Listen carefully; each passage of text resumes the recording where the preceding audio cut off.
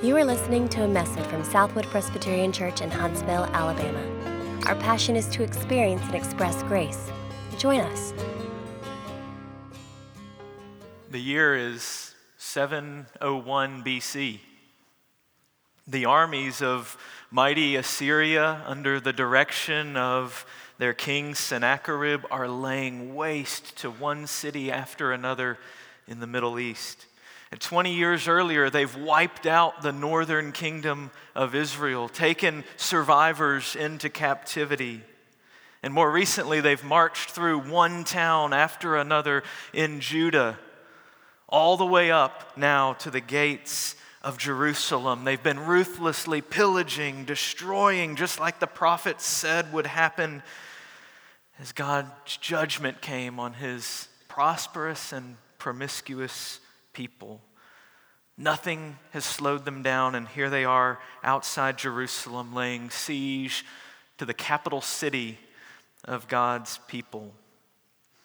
King Hezekiah in Jerusalem has sought alliance with Egypt. He's sought to buy off Assyria and pay them to go away. Now he and the prophet Micah ministering there in Jerusalem, and all the soldiers standing on the wall afraid, hear the taunts from Sennacherib as we read them in 2 Kings 18. Do not let Hezekiah deceive you, for he will not be able to deliver you out of my hand. Do not let Hezekiah make you trust in Yahweh by saying, Yahweh will surely deliver us, and this city will not be given into the hand of the king of Assyria. Do not listen to Hezekiah, for thus says the king of Assyria, make your peace with me, come out to me. Each one of you will eat of his own vine, and each one of his own fig tree, and each one of you drink the water of his own cistern. And do not listen to Hezekiah when he misleads you by saying, Yahweh will deliver us.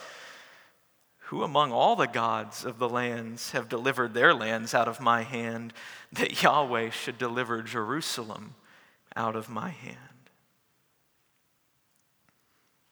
Pretty hopeless situation, it seems, right? We've been way outmatched. We've run out of allies. We've exhausted all our resources. Micah told us this would happen if we kept running after our idols and trusting in human strength. Boy, looking out there at that Assyrian army makes us feel small and helpless. It seems we've reached the end of the road, the end, in fact, of God's protection. Have you felt like that before? I felt that a little bit this week, just to be honest with you, a heavy weight, mostly from last week's passage, feeling the conviction of my sin and my weakness, failures in leading God's people as I should. How can you be a senior pastor? You don't have what it takes. You deserve God's just judgment for not even living passionately for him. You can hardly call yourself a Christian. Maybe you've been struggling to pray recently, and you've thought, what a pathetic Christian I am. I'm the weakest Christian in the world. I can't even find words to talk to God. Maybe you're feeling outnumbered on campus or at work, and you hear us say that God tells us to live for him all the time, everywhere, and you think, that's a losing battle where I am. What a joke. How could I even begin to do that? Maybe you hear me talk about revival, praying for God to do great things in us and in our community, and what you really think is, seriously? I don't talk like that. That's way too big for little people like us. Pastor, I'm just hoping for one good conversation about God with my family. Just one night would be great. One encouraging interaction with an unbeliever. Revival. whether it's the reality of our sin, the strength of our enemies, the struggle in the battle of faith, there are many real reasons to feel hopeless, aren't there? If you need more help coming up with one, I can give you more later. Reasons we feel small and weak, and as a result, sometimes give up spiritually and focus on somewhere else I can feel more successful, feel better about myself, right? And Micah comes to us this morning and says, you know what, those things are true, but they're not all that's true. I've got a message of hope when you feel most hopeless. I've just finished saying that Mount Zion will be flattened, Jerusalem will be a heap of ruins. That's the last verse of chapter 3. But that's not all that's true. He says, lift up your head. Listen to a hope that will sound too good to be true. It's Micah chapter 4. I'll read the first 5 verses for now, and then we'll pray and talk about the whole passage. It shall come to pass in the latter days that the mountain of the house of the Lord shall be established as the highest of the mountains, and it shall be lifted up above the hills, and people shall flow to it. And many nations shall come and say, come, let us go up to the mountain of the Lord, to the house of the God of Jacob, that he may teach us his ways, and that we may walk in his paths. For out of Zion shall go forth the law, and the word of the Lord from Jerusalem. He shall judge between many peoples, and shall decide for strong nations afar off.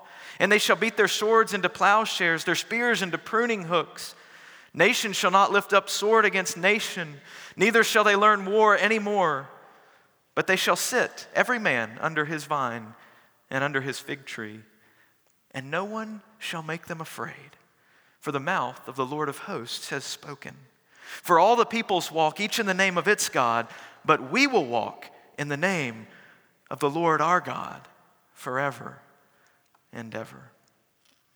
Let's pray. Father, thank you for a message of hope. We need it.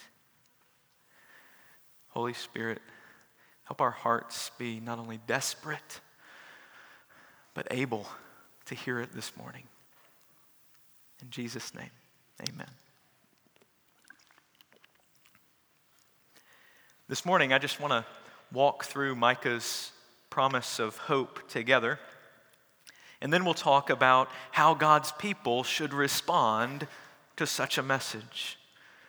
What's he saying, and what should we do in light of that? So first, as this chapter begins, this prophet who has been full of doom and gloom, right? That's about all we've gotten so far, as he addresses idolatrous people like us. He's laid us low, right? If we're honest, if we've been listening, and now he wants to lift us up, lift up our heads with an inspiring hope. It shall come to pass in the latter days. Before we go any further, that's now, right? The latter days. As you turn into the New Testament, we see that the last days or the latter days actually begin with the death and resurrection of Jesus and continue on until he comes again. So what we're talking about is what we're living in right now. Peter pronounces that reality at Pentecost. Paul reiterates it many places, like 1 Corinthians 10, where he says all these Old Testament stories are written down as examples for us now. Those upon whom the end of the ages has come. That's now. The inspiring hope Micah's talking about is for future completion, for sure. But in many ways, it's already begun today. It shall come to pass in the latter days that the mountain of the house of the Lord shall be established as the highest of the mountains and shall be lifted up above the hills. Remarkable, right? Micah, you just said it was going to be devastated, and now it's growing taller? Mount Zion, Jerusalem as a representative for God's people as a whole. They're not just alive and present, but prominent and impactful. And although it does sometimes seem to be happening, the gates of hell will not prevail against the church, right? In fact, it's not merely for ethnic Israel to be flourishing, but nations turning to God. The glorious vision here of a global worship service, every tribe, tongue, people, and nation, peoples shall flow to it, and many nations shall come and say, "Come, let us go up to the mountain of the Lord, to the house of the God of Jacob, that he may teach us his ways and that we may walk in his paths." And we've seen that happen, haven't we, over the last 2,000 years? As Christianity begins with this small band of followers in one small town in the Middle East. And all of a sudden, it begins to explode and spread all over the globe. And maybe you don't feel that as much because we've got this Western mindset, right? It can be very limited. But the Pew Research Center tells us not only has the number of those professing faith in Christ quadrupled in the last 100 years. You know where a quarter of those people live? 1/4 of them in sub-Saharan Africa. You may not be seeing all of it. Millions of them living as a minority in China. Millions more in India. Nations are flowing to Mount Zion, right? And that's not merely a geographical statement. They're not getting on a plane to get there. It's primarily a spiritual statement, right? How do they get there? Into verse 2, "Out of Zion shall go forth the law and the word of the Lord from Jerusalem." The good news about Yahweh and who he is spread by his people. They, the nations, come in as we go out with the word of God. What an awesome global movement of God showing himself to be the one true king over all. What an exciting thing to be a part of a movement like that. And then what does Yahweh's kingdom look like? Verse 3, "He shall judge between many peoples and shall decide for strong nations afar off." Perfect justice, right? This king who knows how it should be, he makes it right. "And they shall beat their swords into plowshares and their spears into pruning hooks. Nation shall not lift up sword against nation, neither shall they learn war anymore." Y'all, world peace. And we're not even at a beauty pageant. Like, it's coming. It's not all the way here yet, right? But world peace globally. How? Yahweh is the one ruling. That's how we know it's coming. Yahweh will bring it. Rest of verse 4, "They shall sit every man under his vine and under his fig tree, and no one shall make them afraid." You remember Sennacherib promised that to God's people, the words I read earlier? This abundant security, this great provision. And Micah says, you know where it's actually going to come from? Yahweh. He is the one who will. The great King of hosts, the King of heaven promises, "The mouth of the Lord of hosts has spoken. For all the peoples walk each in the name of its God. But we will walk in the name of Yahweh, our God, forever and ever."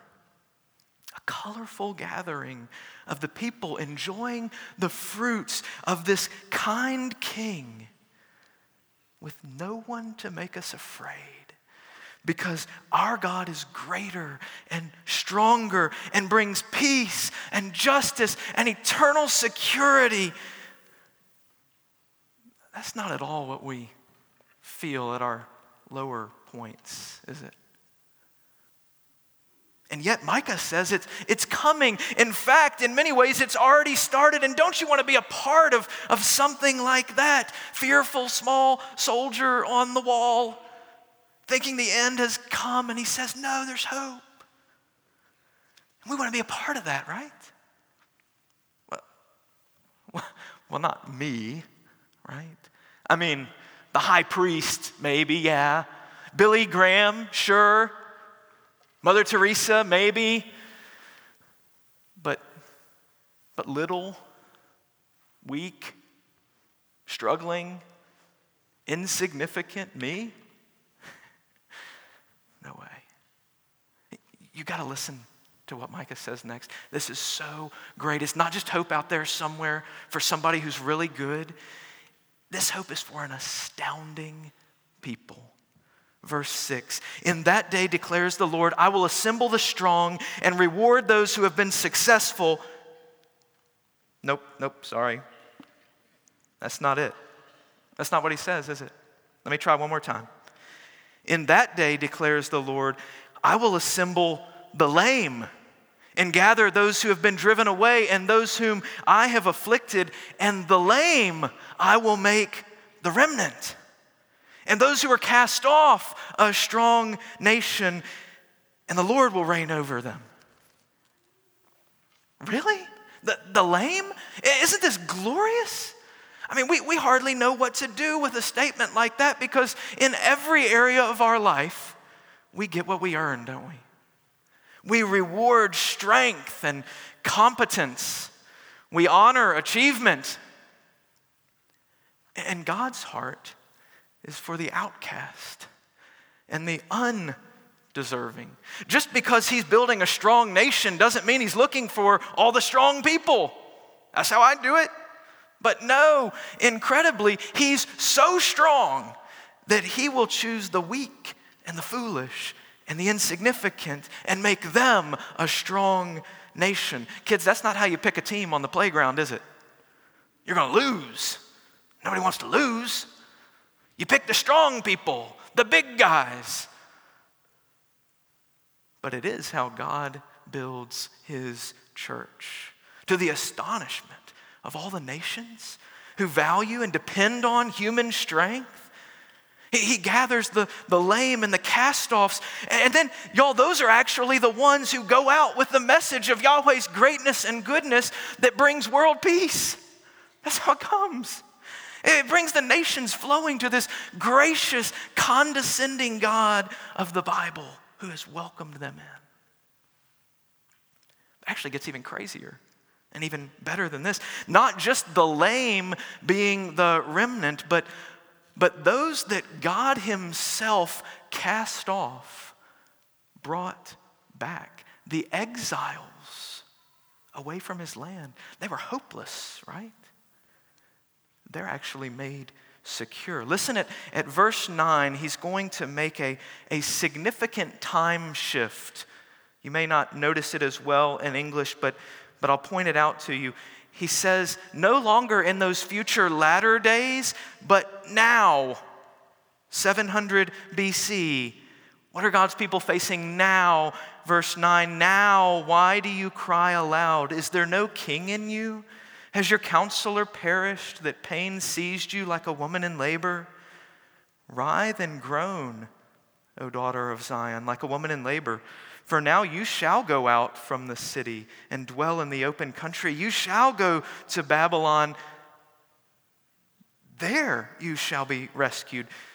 There the Lord will redeem you from the hand of your enemies. He's speaking to them of real suffering, isn't he? Because real suffering is coming. They really will be taken into exile. There's reason for great grief over that. But even there, he's at work to redeem them, isn't he? Right in the midst of Babylon, when they've lost all hope and they can't see anything good, there he works to redeem. Verse 11, now many nations are assembled against you, saying, let her be defiled and let our eyes gaze upon Zion. Assyria and others looking around, taunting and saying, aha, we have the upper hand. They're stronger. But they do not know the thoughts of the Lord. They do not understand his plan, that he has gathered them as sheaves to the threshing floor. Arise and thresh, O daughter of Zion, for I will make your horn iron, your hoofs bronze. You shall beat in pieces many peoples, and shall devote their gain to the Lord, their wealth to the Lord of the whole earth. The promise of God's discipline right alongside the promise of his restoration. Nothing can happen to you so bad that he can't redeem it. There is no pit so deep that he is not deeper still. Corrie ten Boom. If you will trust this great king, even those of you who feel so far, so distant from him that he sent you away, if you will yet return and trust him, you will find an eternal security against all the evidence of your circumstances. Despite everything you look around and see, despite what your heart tells you to feel, you'll find an eternal security that will never, ever let you down. So that's really the reason that this astounding people who really don't have much reason for hope can have this inspiring hope, isn't it? It's all through this amazing king. Already, as we've been reading, we've seen, I hope you've noticed, every time this is what Yahweh will do. He keeps saying, I'll do this, I'll do this. He will assemble, he will gather, he'll make the remnant, he'll reign over them forever. And chapter 5 opens with one more now, but. Verse 1, now muster your troops, O daughter of troops. Siege is laid against us. With a rod they strike the judge of Israel on the cheek. It's not looking good, is it? I know what you're facing. I know how you're feeling. But you, O Bethlehem Ephrathah, who are too little to be among the clans of Judah, from you shall come forth for me one who is to be ruler in Israel, whose origin is from of old, from ancient days. There's a verse you recognize, isn't it, kids? You hear that one at Christmas time, don't you? You know what that's about, right? The Messiah, the promised one, the king, he's going to be born in the little town of Bethlehem. See, it's not just the people who find power in weakness, but that's actually the model of power for the true king. His great strength will come from apparent weakness. How do you know that weak, failing, insignificant you can really be a part of this kingdom? The king comes from too small Bethlehem. But his rule will be magnificent. Verse 3, therefore he shall give them up until the time she who is in labor has given birth. Then the rest of his brothers shall return to the people of Israel, and he shall stand and shepherd his flock in the strength of the Lord, in the majesty of the name of the Lord his God. And they shall dwell secure, for now he shall be great to the ends of the earth, and he shall be their peace. In the power of the one true God, Yahweh, the one true King, the promised one will shepherd his flock of lame outcasts who have become beloved children. And the fact that he is great is what brings world peace. The fact that he is great to the ends of the earth is what makes them secure. The fact that this unparalleled king reigns with justice and grace makes this inspiring hope that Micah promises even possible. It's his reign. Their hope is not in their own strength, their own greatness. They're weak, but he is strong.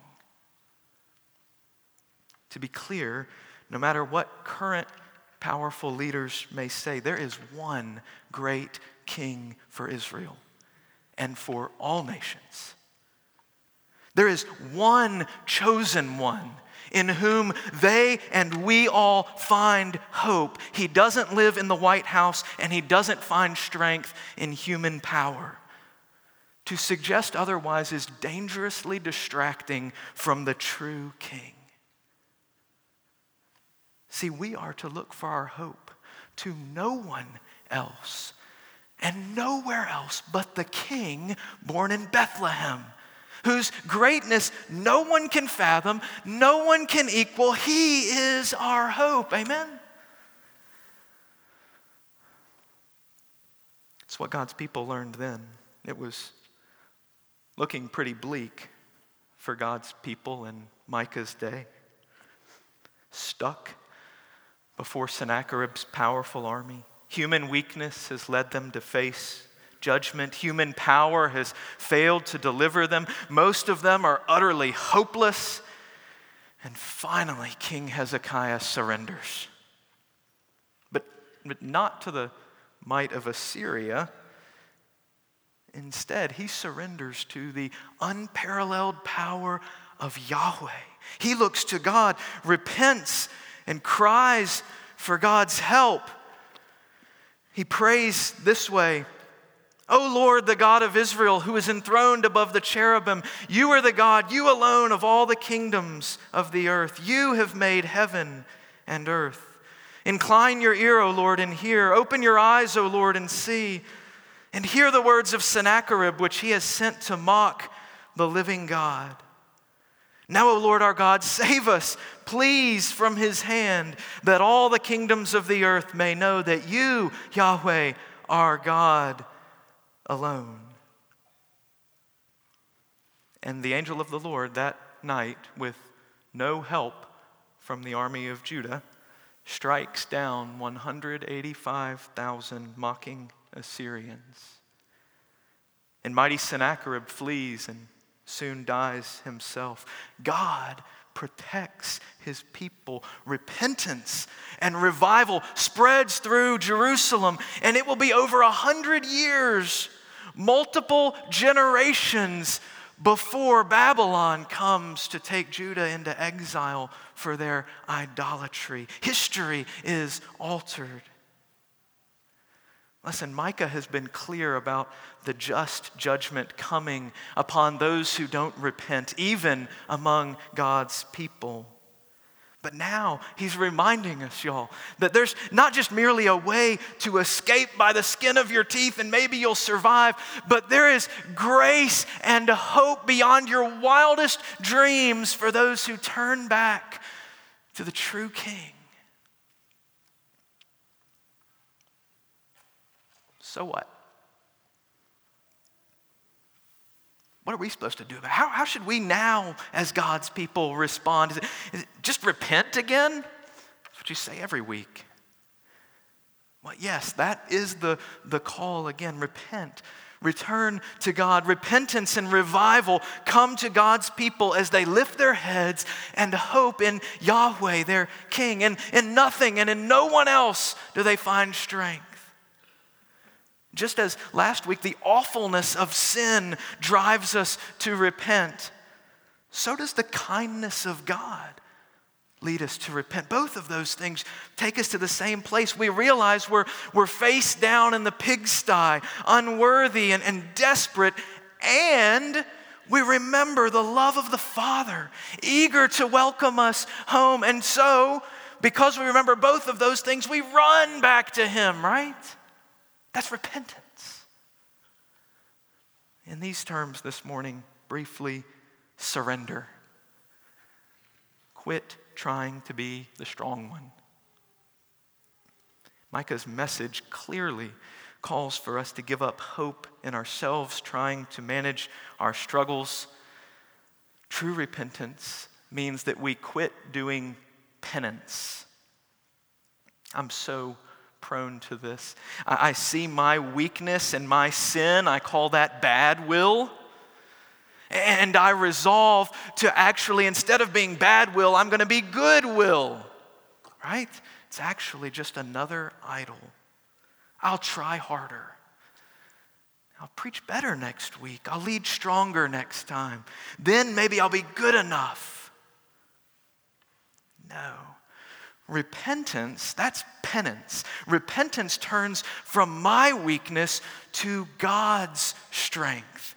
from my sin and idolatry to his forgiveness and his righteousness. It means I pray more and more desperately, not just add 10 hours of study next week to perfect the sermon.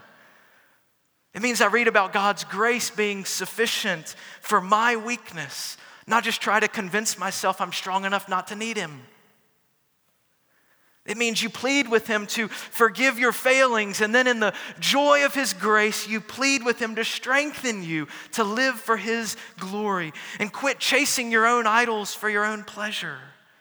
That's repentance. And our repentance looks like something, doesn't it? It has fruit.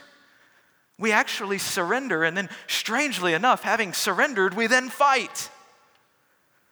Strange. But the same passage here that tells us to embrace our weakness and find strength only in God also says, now we walk in the name of the Lord our God, living out day by day the life of a well-cared-for child who now has the freedom and the resources to be an instrument of hope and justice and peace in the lives of others. That's not just for pastors, that's for all of us, right? That's what we get to do. This passage tells us, arise and muster the troops and fight together against the darkness and sin, all idols that would set themselves up against Yahweh. We're to be fighting. By the way, that's why you need gospel community. What Mark and Anna were talking about in the video earlier. That's why we need each other to fight together in each other's lives for King Jesus, right? You need that, I need that. See, repentance means I give up hope in myself. It means when I run back desperately to God, I find a restored relationship with him, worth shaping my life around no matter what it costs. And then it means I hope. This may be the most encouraging part. Give me 30 more seconds. I hope because I'm on his team. I'm in his family now. And the promises of my Father are incredible. Did you hear them? I look out from the wall, and all of a sudden the Assyrians are routed. I go home, and my neighborhood and my family, they're turning to God. They're praising him. My kids and their friends and my grandkids worship him faithfully because they see how great he is. Friends, the future vision that God paints for us is glorious. That's what he's doing. I may be lame, afflicted, cast off, undeserving, outnumbered, inconsistent, too weak, too young, too old, too sinful, too ashamed, too damaged. And that may be true, but it's not all that's true. Jesus has come, and he is so strong and so glorious and so gracious that he will use me and us to bring revival, to see nations come to worship him, to see people with no interest in him today, tomorrow run back to him, to see neighbors who are running away from God and don't want to talk to you, seated at his table with you at peace forever. He says that's what he's going to do. And we'll be there with them and have all we ever need. Why? Because he is there. And what a day that will be. That day's coming. Hopeless brothers and sisters, that day is coming. See it. It's coming because we are weak, but he is strong. Let's pray. God, our hope is in you. Turn our hearts back towards you, even in this moment. As we reflect on our weakness, as we reflect on your greatness and grace, as we look ahead to a day we can hardly imagine will be anywhere near as glorious as you promise us it will be. Give us hope in that, in Jesus' name. Amen. For more information, visit us online at southwood.org.